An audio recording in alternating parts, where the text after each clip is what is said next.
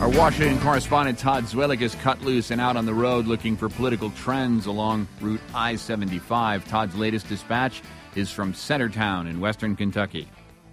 Well, I'm standing just outside the Armstrong Kronos mine, just a couple miles outside of Centertown in western Kentucky.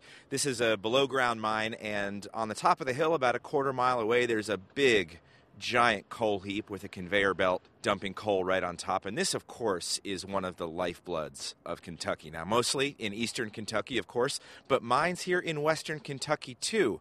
And I've been busy talking to a couple of the miners, the hard hats around here on their way out of the shift, about what mining means to their livelihoods and to their lives.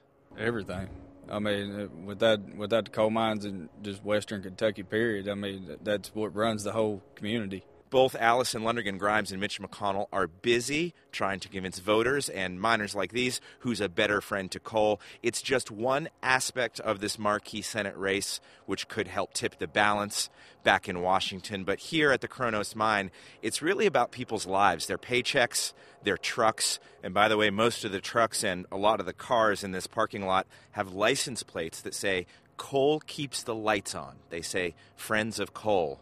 Well, Allison Lundergan Grimes and Mitch McConnell have been trying to make friends of coal. And, well, I just wanted to stop by here and get a sense of what they think of their candidates on this last stop of our southern political swing.